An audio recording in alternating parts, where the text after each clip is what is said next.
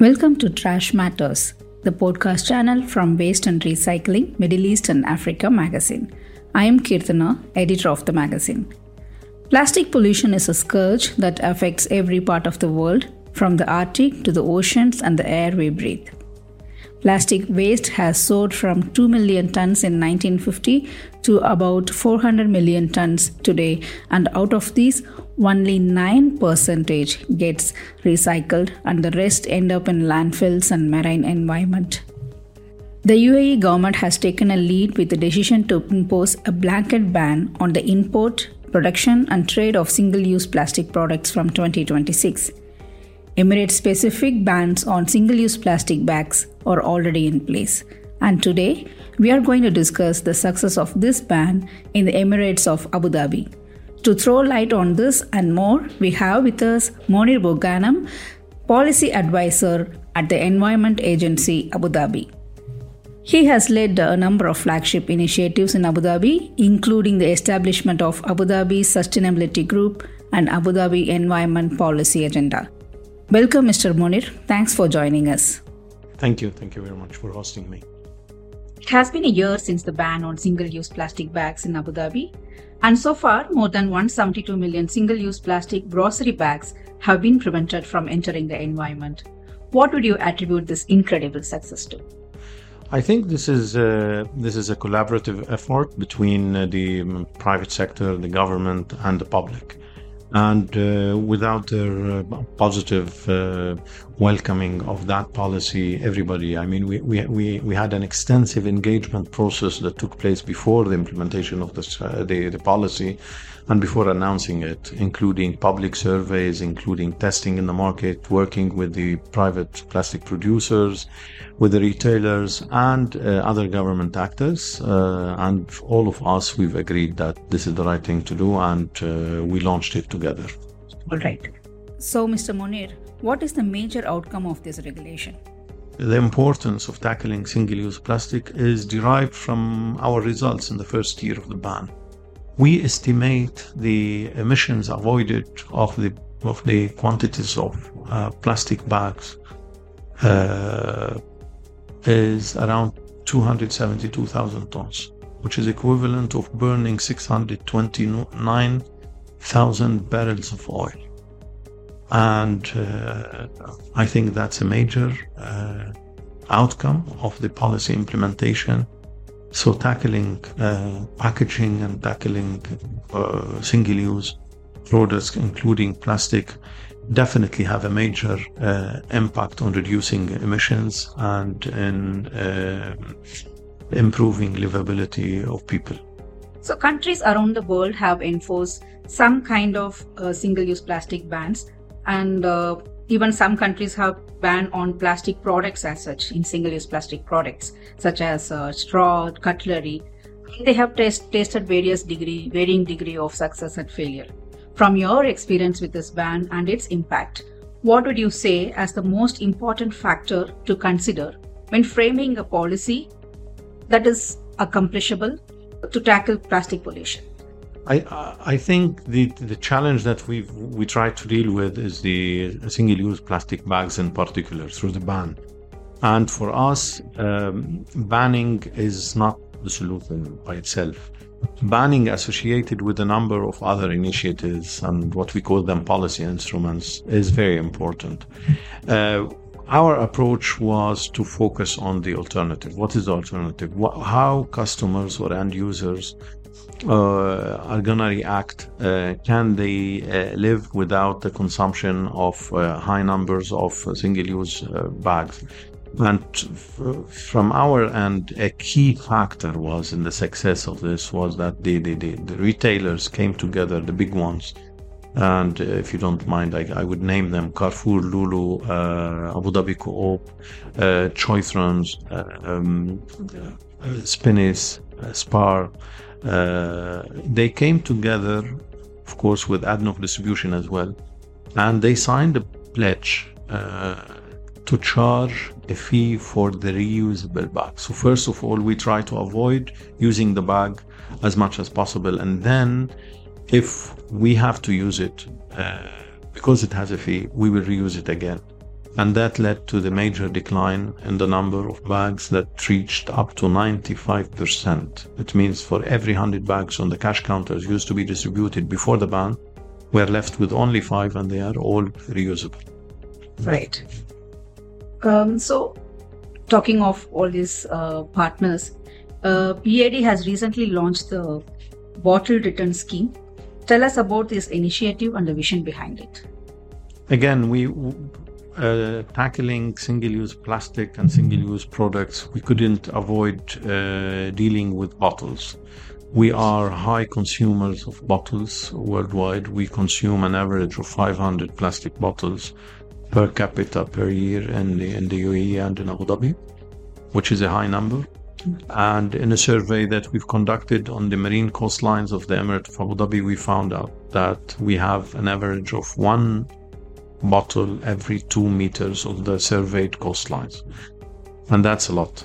They are easy to be transported into the environment, whether terrestrial or marine environment, and they are easy to be left behind. And that's why we started working on the development of what we call an incentive-based bottle return scheme. We cannot have deposit scheme in Abu Dhabi alone, being in a federation of Emirates in the UAE. This has to be applied at the national level. However, in Abu Dhabi Emirate, we decided to do something proactively on this, and we've worked with the private sector to establish what we call an incentive-based bottle return scheme. Our target is to recover 50% of the bottles, which is estimated between 5,000 to 7,000 tons of plastic a year. That's a big amount. In the last event we had on July 12, we launched the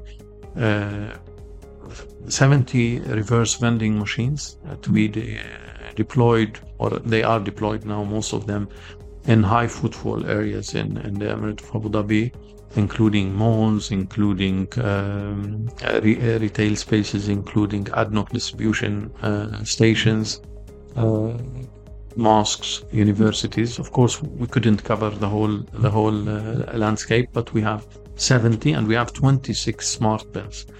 And our aim is to collect through these machines and the smart bins around 20 million bottles in the coming year, in addition to what is being collected so far. Reaching the target is challenging, and it would take us a couple of years to reach that target. The importance of bottles is that they have a certain economic value, and they can be recycled completely in the UAE, and they could be integrated in the production system again in what we call the circular economy. So it is paving the way for the introduction of the principles of circularity in the system on pilot basis.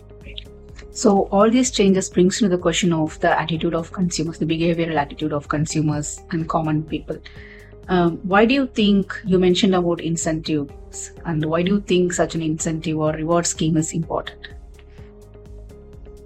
Look, it's the psychology of consumers. We like incentives. We like to be incentivized for many things. Reward schemes, they prove to be effective in the private sector, in the retail business, and the airline tickets, and everything that we do. And dealing with single-use plastic is not an exception. I found it strange sometimes that a change in the incentive would change the consumer behavior from one retailer to another, even though the next retailer might be more expensive for the overall bill. But as long as there is an incentive, people are moved by incentives to change behavior. Frankly speaking, on the single-use plastic bags ban, the incentive was working in the reverse order. So there was like a penalty for using a charge for using the reusable bag. But people reacted to it very positively. And I think we are blessed in this community by a very receptive community, that they trust the government and they trust the leadership, that they are doing the right thing, and the level of compliance was outstanding. going forward, as far as plastic waste management is concerned, what are the future plans for EAD? And is there anything that you could talk to us about Mission to Zero campaign? Mission to Zero campaign is a campaign that was launched by the Environment Agency Abu Dhabi to support the implementation of the Abu Dhabi single-use plastic policy. It's an aspirational target to reach to zero in terms of waste generation, emissions, environmental impact. The more accurate scientific term is reaching to net zero. So trying to neutralize your impact, regardless the environmental area that we're talking about. Through this campaign, we're able to reach out to thousands and thousands of our target audience, be it from the government, from the Green Business Network, from the public, baqalas, small shops, labor camps, you name it. So it was a huge exposure for the policy implementation. And Mission to Zero continues. The campaign on recovering bottles is under Mission to Zero, and we want to expand that to reach the 50% recovery. Of course, it's a campaign. What we're looking for at the end is institutionalizing product recovery and maximizing product recovery to ensure a circular system is in place. And this is just an enabler for that. Wonderful, yeah. So plastic is a versatile material, but the whole problem comes when we are mismanaging or mistreating it. In your opinion, what are the deterrents to solving plastic problems, globally? Personally, I don't have major problems with plastic. I like many plastic products. I wear plastic products. My clothes are made of plastic. My car is made of plastic. My office, my computer, my mobile phone, my carpet. So it's very challenging to avoid using plastic. The challenge is in preventing plastic products from getting into the environment, as well as other products from getting into the environment. And the most challenging products that we usually talk about are the single use. We are not, as a government policy, we don't touch unavoidable products. We only deal with products that have clear alternatives and more sustainable alternatives. So if we don't have alternatives, I give you examples. So far, we don't have alternatives to diapers. Diapers are made of plastic. So nobody came and said diapers should be banned, for example. No, we try to maximize collecting them and ensure they get to the right place for treatment. Single-use products, I think that we have a major opportunity in single-use products. If we talk about plastic, we're talking about around 400,000, the figure is rounded, tons of plastic a year in Abu Dhabi municipal solid waste system. And I'm 100% sure that these 400,000 tons represent an investment opportunity to get them back into the process of production. This is the challenge we are trying to deal with. The second one is ensuring we have solutions in place in marine and terrestrial areas, so that, or making it more challenging for the consumers to get those products to take them to these areas, so that the amount of litter impacting our ecosystem and eventually impacting us. We consume an average of a credit card size of plastic on a weekly basis as humans. This is amazing. I mean, this is if you think about it, eating a credit card every week, that's not a good part of your diet. And the public health impact of this is worrying. So, long story short, business as usual is no longer an option for any of us. So, plastic is everywhere, in the Arctic, in the air, in the food also we eat. So, But countries around the world are still grappling with this problem. And recently, they have all come together. Around 175 states have come together to take an initiative such as the Plastic Treaty. Do you think these are in the right steps in the right direction? Of course. I mean, countries are facing same challenges. While developing our Abu Dhabi policy, we had to study cases of around 126 other countries to see what went well and what didn't go well in other countries. And I could tell you what is unique about our policy was avoiding all the mistakes that the others have done. And I give you examples: banning single-use plastic bags without providing alternatives led to an increase in the consumption of plastics in many countries, simply because reusable bags are thicker and heavier. And as such, when people moved to reusable bags and they started using them as single-use, they ended up consuming more plastic.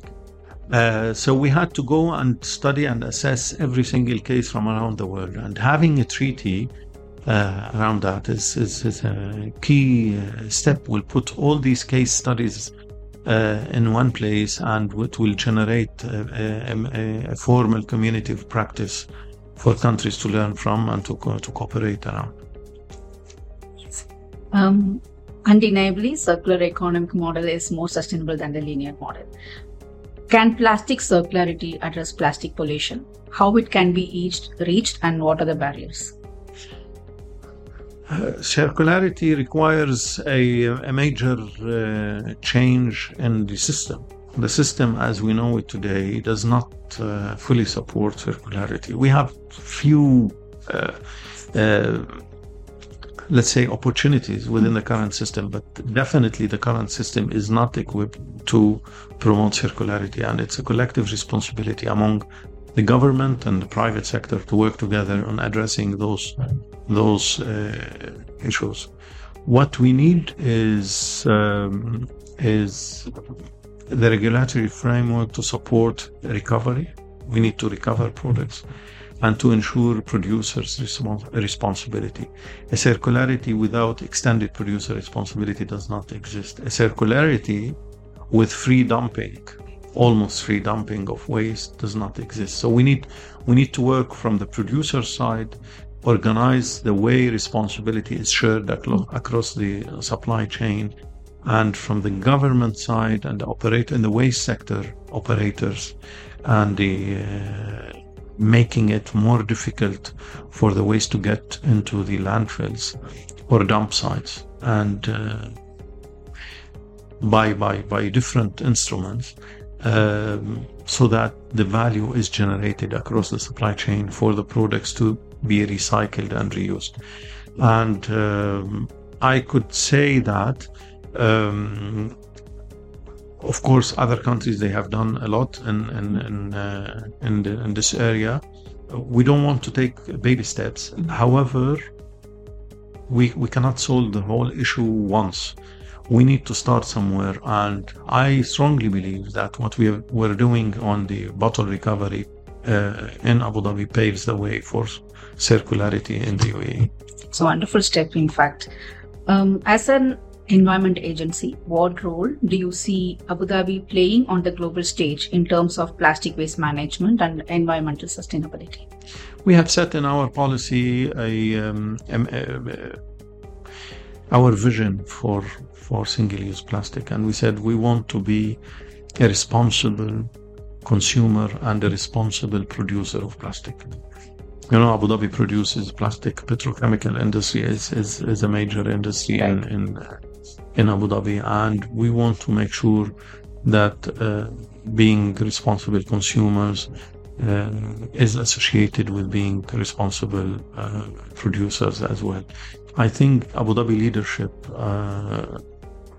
is very well aware of the challenge of plastic, of the global challenge of plastic. We've hosted, based on support from the leadership, a number of initiatives. We've hosted the World Ocean Summit a couple of years ago. We discussed this issue at the global level, and I believe what we are doing right now is becoming to be a case for other countries for benchmarking. Lately, I've been contacted by American groups working on the USA Plastic Pact. Okay. All right. Yeah. And they wanted to know how we did it, what were the pitfalls, where our successes are, and things like that. So, and 3-4 years ago, we were looking for others to learn from, and luckily, with the contribution of everybody, with the direction of leadership, with the strong commitment from EAD leadership, we managed to become a case to be referenced in the international arena. Talking of global initiatives, COP28 is going to be held in UAE, and what do you think it should do to address plastic pollution? Building the link between or creating the link, because most of the times when we talk about climate change, we think about absolute emissions regardless from where they are coming from, and the current consumption patterns lead to emissions, regardless of the material we're talking about. So we need to create stronger links between the impacts of single-use products on the climate crisis. All right. Thank you so much, Mr. Monir, for patiently answering all my questions, and thanks for joining us today. Thank you. Thank you for hosting me.